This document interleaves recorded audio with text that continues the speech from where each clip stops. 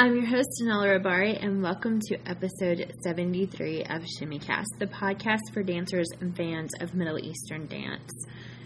Yes, I'm finally back, and I've missed you guys so much, and I've missed doing the podcast so much, and I'm so incredibly happy to be back and recording a new episode.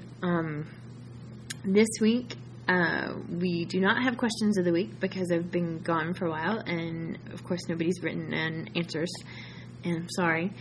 We do have two reviews. One is of the DVD Tribal Revolution, and the other is the CD Sawdust by Pentaphobe. This week's music is from Azam Ali and Azam. Let's see what else. Oh, and we have an interview by Marty Love. So let's get started. So I apologize for being gone for so long.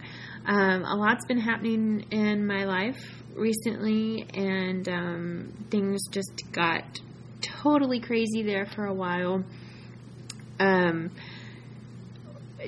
was this summer last year when I stopped, and summer is just a really busy time for everybody, and then we started getting into the fall, and I was like, I'm going to get back to doing new episodes, and then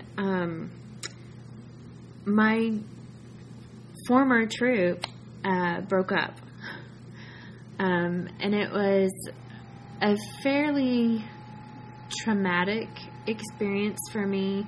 I had been involved with that troupe for so long, and it just got to the point where myself and several of us decided we couldn't stay any longer. And I'm writing an article about that as far as troupes and troupe dynamics, and how do you know when to join a troupe, how do you know when to leave a troupe, especially now that I've been through the experience. So the good news is, though, that those of us who decided to leave the troupe also decided to stay together and form a new troupe. So I'm writing an article about forming a new troupe and what all that entails, which I have to tell you, it took a lot of planning. You have to decide a name, and picking a name for a troupe isn't very easy because you want to make sure it's the right name because it sets the tone for the entire troupe. And then we had to find a new place to teach. And it took us a long time to do that as well. And so the planning and the organizing of this troupe just kind of took over my life for a while, all my free time over. And then, on top of all of that, there was having a job and working and having to do a lot of traveling for my job and doing presentations and everything for the museum industry. And so things have just now gotten kind of calmed down. We finally found a place to teach. We've had our first sessions of classes ended in June, early June, like late May, early June. And then we've been doing a lot of rehearsals. We did in the winter before classes started. We actually choreographed our first routine together. The entire troupe was involved in the choreography process, and that was really cool, but it took up a lot of time.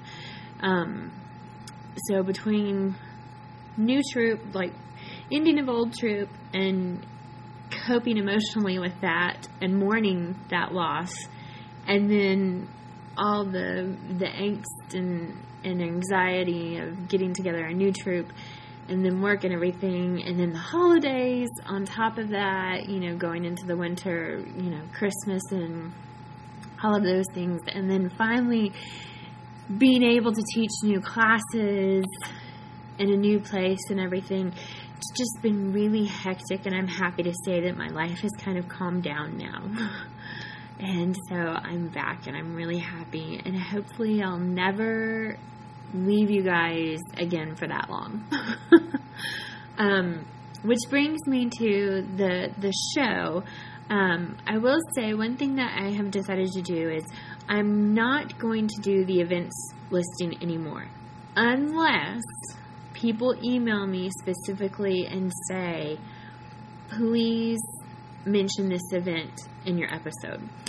Because the events listings, I was actually scouring the internet looking for event listings. And so a lot of times, that would take up a few hours of my time. And I'm just not going to do it anymore. I'm going to rely on you guys to email me and say, please mention this event. And then I'll include it. Other than that, I want to stick with the same format. I want, we're going to have the question of the week. We're going to have reviews. Then we're going to we're going to have 2 songs an episode. And then we'll try to have some big article or interview or something like that.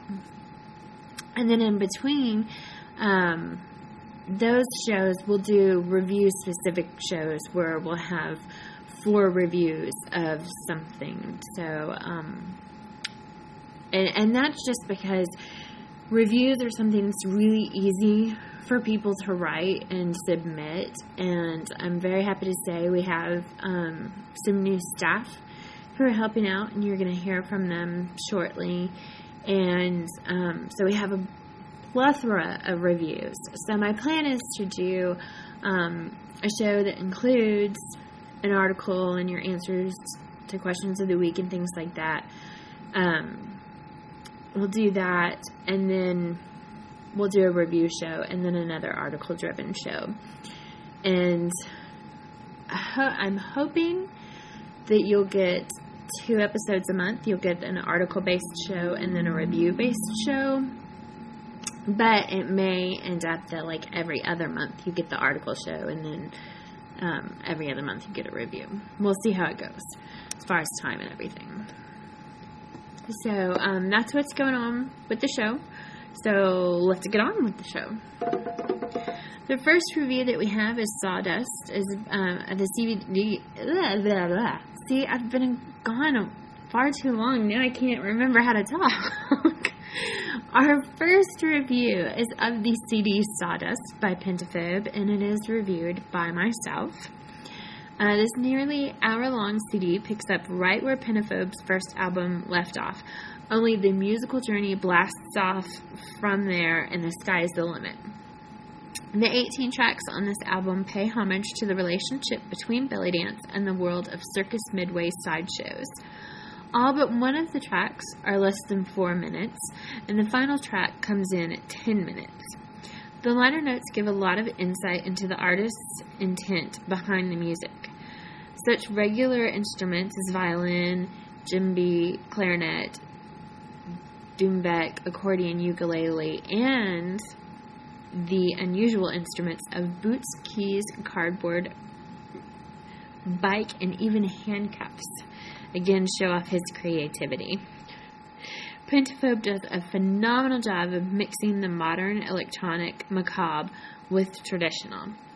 Some of my favorite tracks are Victim to the Charms of Radio, Fleecing Putners, and Delicate Perceptions. This week's first song is In This Divide from the album Asylum for the Brave by Azim Ali, and is provided by Iota Promonet.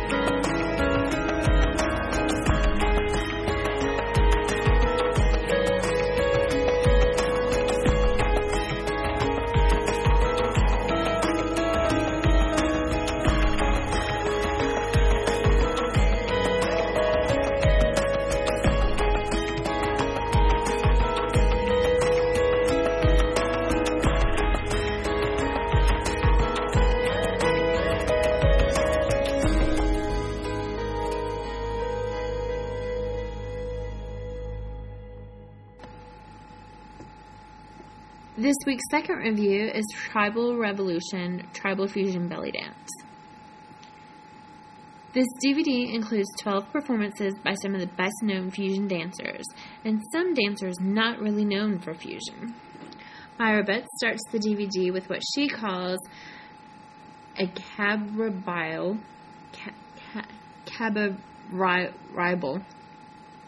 solo. That's not an easy word to pronounce, people. It's a beautiful slow piece with lovely hand movements. Next is a trio piece from Nikia.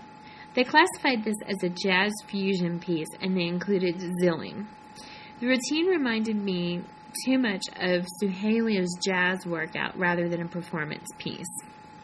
Ariella has fabulous hand and arm movements and isolations in her Gothic tribal fusion piece, To Solace's Exiled. and I loved Zoe Jack's drum solo and Taksim, but I was annoyed by all the strobe lights used during her routine as I found them distracting. Cami Little's Tribal Fusion piece had a rocking, upbeat number, and watching her smile as she dances, you just can't help but love the routine.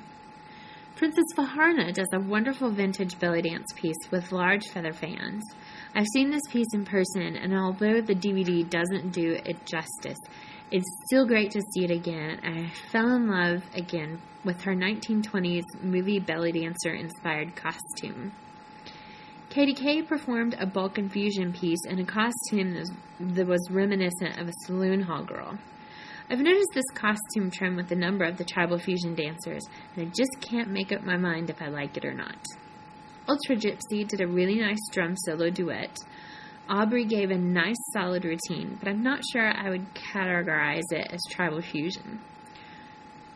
Domba does a cool Afro belly dance fusion routine. I've said it before and I'll say it again. There's a special magic in watching a tribal group piece. I found this routine really interesting to watch as they had a lot of African influence in the movements. I have a lot of music that is similar to this that I've often wondered about fusion, but I wasn't quite sure what moves to include, and now I have some great ideas. Is a dancer I'm unfamiliar with. She danced a rather hypnotic routine that put me in the mindset of a pharaonic temple dancer. Subi Jin did a really nice tribal duet that felt more ATS style than fusionist to me.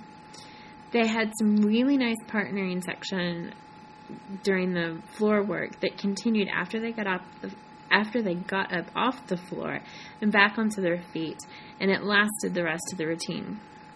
The name of the dancer, song, musician, and style are included before each piece. I love it when productions do this as it helps me find new musicians and CDs to check out. The staging, lighting, and other production qualities are professional caliber. The lighting is done in a very theatrical way, which is nice for setting the mood and atmosphere, but it also makes it hard to really see the details in some of the dancers' costumes and movements. I also felt at times that the camera angles changed too often to really see and enjoy some of the movements. Extras include written bios of all the dancers and written text on what Tribal Fusion is, and a behind-the-scenes video montage. And now's the time when I usually read emails and feedback, and since I've been gone for so long, I don't really have any. So, just to remind you, comments, suggestions, feedbacks, you can send email to shimmycast@gmail.com. Visit the forum through the blog at shimmycast.blogspot.com. Feel free to leave reviews on iTunes. I'm on Twitter. You can follow me at twitter.com, Anala Rabari, capital A, capital R, all one word. I'm also on Facebook. You can look me up as Anala Rabari. There's also a Facebook Fans of Shimmycast group. And Shimmycast is also on YouTube. You can see that the channel is Shimmycast, all one word with a capital S and a capital C. And a lot of times I'll post videos there, particularly performance videos that I can't get into iTunes because of their copyright restrictions. So feel free to check that out. This week we have an interview with Marty Love, and I really appreciate Abby from bellyartistcafe.net for giving me permission to use this on the podcast. And Abby has become a staff member of Shimmycast as well.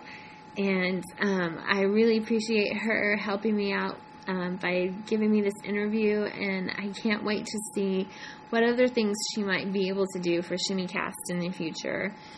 And I hope you guys enjoy.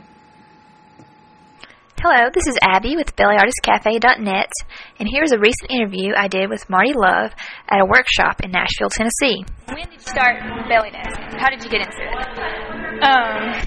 I started in my early 20s, like probably 12 years ago, and I don't know how I kind of fell into it. I hadn't ever seen a belly dancer. I just thought of it one day that I might like it. And I looked in the Yellow Pages for belly dance classes, didn't find them, dropped it, and then a few months later, I saw a class schedule for community college. They had belly dance class. I went for a little while. It was cabaret, so it wasn't really, I enjoyed it, but it wasn't the performance realm that I was that interested in. And then shortly after Heather Stantz moved, who directs Urban Tribal Dance Company, she moved from Chicago, where she was in Read My Hips, and I was at her first class and kind of learned all my ATS and stuff from her. Where do you get the inspiration for your costumes? Old photos and old textiles. I tend to collect old textiles, and I'm really into Muka, Alfred Cheney Johnston, Erte, Edmund Dulac, Arthur Rackham, and so just old illustrations, old showgirl photos, stuff like that. And then that kind of influences our whole aesthetic. Your whole aesthetic. Yeah. Are you like the artistic director? No. We all kind of enjoy that old-timey stuff, and also the old music. But it all kind of works together. And are there any websites that you go to for costume tips or things to check out? No, more like flea markets and antique shops. What's your favorite part of the whole costume making process? Probably just being surrounded by a bunch of beautiful old components that we get to kind of play with and put together. Yeah.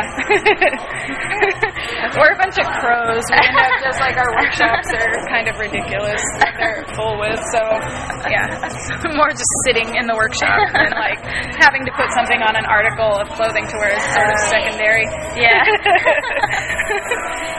And tell me about your first costume. And did you make it yourself? Your first belly dance? Yeah. You did? Yeah.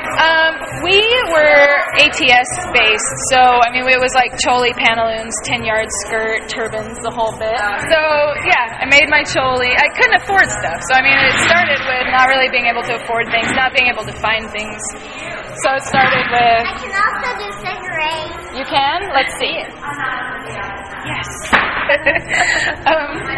And so made my choli, made my coin bra, there was this great bead store in San Diego that anyone who goes there should go to called Folkart International, and he helped me a lot, getting components for stuff, and made our belts and our skirts and made the whole thing. You beaded it yourself and everything?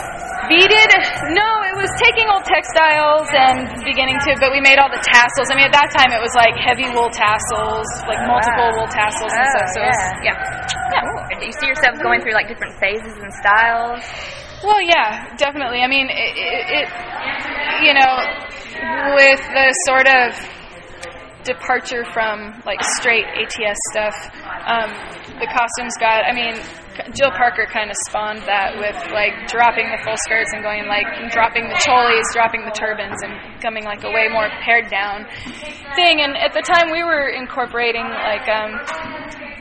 we had a couple dancers. Heather Oberon had hip hop background, and so there was more kind of this street element coming into Urban Tribal Dance Company, and so we also were dropping a lot of the components, and sometimes just drop cholis, drop turbans, and then when I moved and left Urban Tribal and went up to the Bay and ended up going out to tour with BDSS and with Rachel and Michelle and Sharon. It was more color-based and more so, because Jelena was the director of the whole show, and so she'd be okay, I need a white costume and I need a blue costume. So so it suddenly changed, because it used to be with Tribal, you just had one costume, and you do your whole show in your one costume, where all of a sudden we had 3 or 4 costume changes in a show. And it was kind of Jelena who demanded that we had a white costume. For one of the numbers, and we're we're tribal dancers, we don't wear white costumes, And she's it's mandatory, you guys are on the show, you have to. And it was that sort of turned the whole, that helped us kind of leave just the black and silver aspect, and started working more with color and monochromatic, but more color in the costume and things that weren't just black with some tones of wool or whatever. Do you see yourself Jelena. going in any certain direction now? No, I mean, we are sort of these days in the mood more to be, at least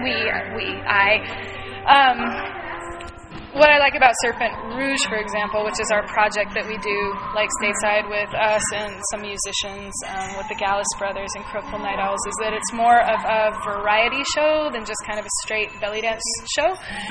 So it allows us a lot of freedom for experimenting with like entirely different scenarios than just like sort of the folkloric or like heavy Middle Eastern kind of feel. So yeah, I mean, we still love like all the like panel skirts and a suit and stuff, but then we'll also like don, some big frill skirt with some boots from time to time too. So I don't know. I think we're trying to like give ourselves tons of options by being in a show that's very loose as far as like what the dancing girls are in that show, but rather have a wide range of pieces that allows us to like use all the stuff that sits in our workshops. So just using up all the we gotta use it all. We use it all so we can get more. I'm here with Allison of Zemina Productions, and we're at the Marty Love workshop. So, Allison, how did you find out about this workshop? I actually found out about it kind of last minute through an email from Linda and Gwen and everybody just going, hey, guess what? She's coming in town. Hurry if you want to go. So you found out about that week and you were like, oh, let's go. Yeah, it was like 3 days before. Oh, wow. That was a quick throw together. A little bit. So did you and any friends come? Yeah, Daniela came with me and Kathleen and Abby. We had a lot of fun. Did you do any shopping with any of the vendors? Yes, of course. Bellady Boutique. They're actually from Atlanta, based out of there, and they came last minute as well to sell stuff, and all of their items are beautiful. Got a website, bellydyboutique.com. So what'd you get? Oh, goodness. I got a hairpiece that looks like an Aztec bird. It's gorgeous. Yeah, I saw that. That was awesome. Did she ever figure out what kind of bird you're asking her what kind of bird it was? No. I don't think she really knew either. We just knew it was Aztec of some sort. Aztec bird. And I got like a Coochie-looking bracelet, which is very simple. One of those things you can wear with like normal everyday outfits, but also for belly dance. So I thought that was neat. Right. Were you wearing that during the class? Yes. Okay. Yeah. I saw that. That's pretty. And then I also shopped with Nicole Hanna of Gypsyville. And I bought some hair falls from her with cowrie shells. They were beautiful. The yarn ones? No, actually they weren't yarn. They were strictly beads and cowrie shells, which was really awesome. Oh, cool. I didn't see those. Yes. Does she have a website, do you know? I'm not sure, actually. She's just Gypsyville on MySpace, I think. Yeah.